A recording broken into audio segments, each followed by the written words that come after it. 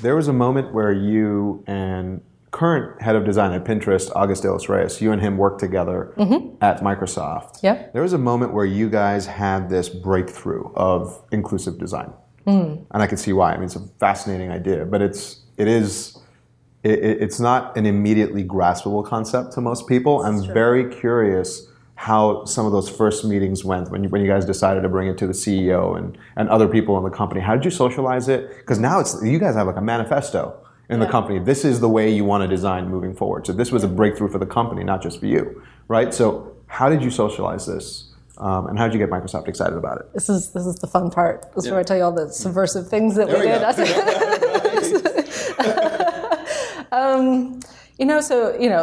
There's a large design community at Microsoft, and there's, to your point earlier, been a DNA for a long time. There's been a culture of real personal experiences, and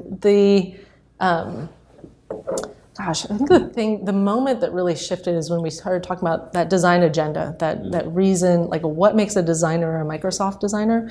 And so we started really with the design community and asking that question.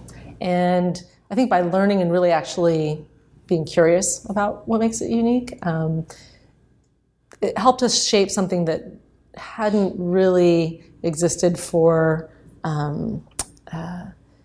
the digital space before. So, inclusive design is a term that's been around for a long time. It's a practice that's been around, but it often was used interchangeably with universal design. And so I think the thing I'm most proud of is trying to get a real sharp definition of what it means in the digital age, in the digital environment, to practice inclusion.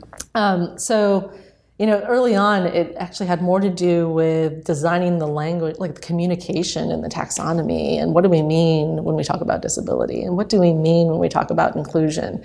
And a lot of these are words that we've taken for a long time at face value. Like, diversity. I know what diversity is. That's when I think about women and people of different languages and ethnicities. I really wanted to test that. And we really wanted to push on that. Like that paradigm came from a demographic, almost kind of marketing mindset that we haven't really challenged and rethought in a long time. So what would it be if we thought about diversity from a human ability standpoint? We all experience ever-changing diversity of abilities, right? So things like that, playing with what do we mean when we say inclusion, accessibility, diversity. And so with the toolkit is really it's a design artifact of that process. It's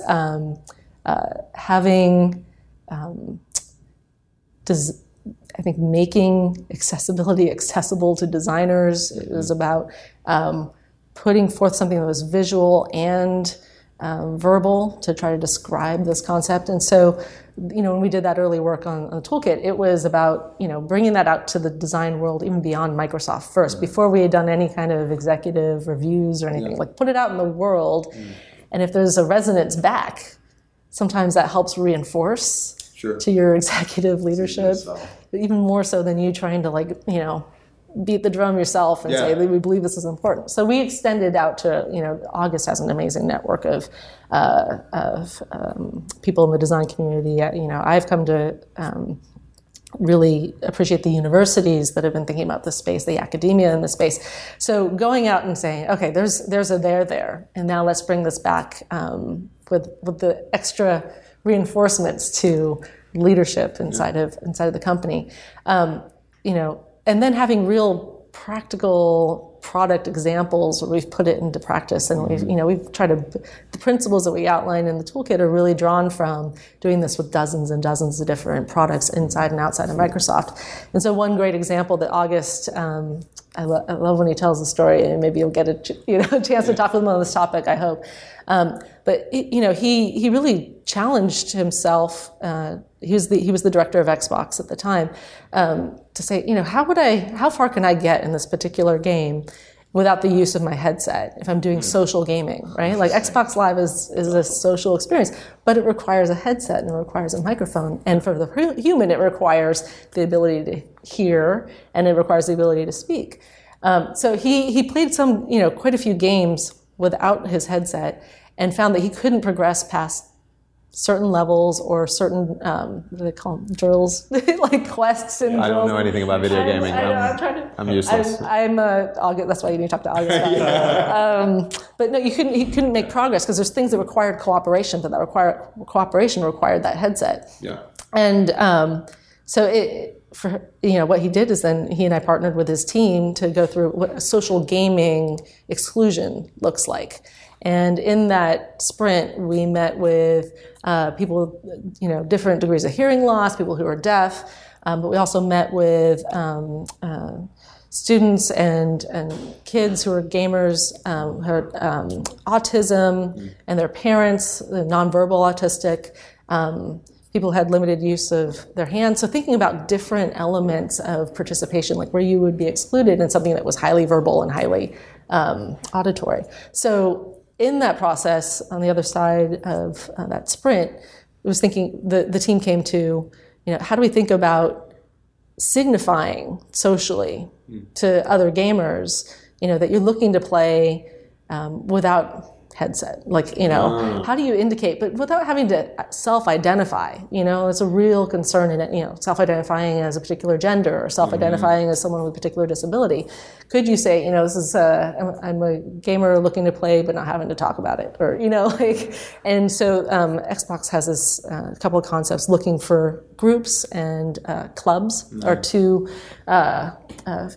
products that team had been working on, and we added the element of how do you think about that if you are trying to connect with other deaf gamers, or if you want to pair up with someone who you can then, supply those different skills in terms of, learning. So you're not just left behind. You're brought along and fully participate in belonging in that game.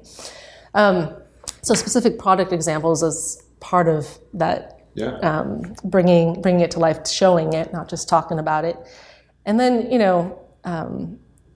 the most fortuitous moment was when Satya became CEO of Microsoft. I mean, that, along with the number of leaders who were passionate in this space, executives who were, but Satya really took it to heart. I mean, he was one of the first, he was the first CEO to visit a design studio and kind of take the tour and get to know how we worked in the space. And in that visit, he sat with August and I and other leaders from our team, and really we talked about inclusive design as not just again, not the 20% edge case kind of thing, but this is the core of how we create new product, how we think about innovating on our experiences. And he just blew me out of the water because he was right there in the next step and adding on and building to it with, so if we think about, an operating system or something like, a digital assistant like Cortana or Siri, how do we design that how we design that digital assistant if we were to start by understanding how someone who's blind is going to interact with that digital assistant through all areas of their life. So him adding that in was, it was exhilarating because it's that design verb. Yeah. He was that verb. He's being that verb. He's been that kind of a leader and making that conversation, helping it move forward. I'm guessing too, by making it a conversation and by being additive to the initial, the groundwork, the framework that you guys were putting together for inclusive design, that probably gave you is permission to think even bigger. That was the ultimate buy-in. Yeah. It does. Yeah. It gives that. When it's built into the way that your CEO was talking about the role of your company in the world is to empower every individual. And he specifically the leadership team specifically said every person in every organization on the planet, they did this on the planet, nice. Right? It was like nice. You have that on your mission statement. It's really specific. Wow, but to do that well and to do that with integrity is a long game. That's not something you flip the switch and suddenly it all works beautifully. It takes a lot of time and work to get there. So that what that does do is create, I think, a unified purpose for all of the employees in one company, and that you can tie that purpose to a specific methodology, and you can show products that demonstrate that methodology in practice. That's a really amazing kind of combination and a great place to be a designer as well and help, again, facilitate and be a steward of that. Yeah. You know, how does that look in practice? Well, you have to do it to figure it out, and it takes time. Thanks to Squarespace for their support. Whether you need a domain, a website, or an online store, make your next move with Squarespace. Visit squarespace.com and enter the code HIGHRESOLUTION, one word, for 10% off your first purchase.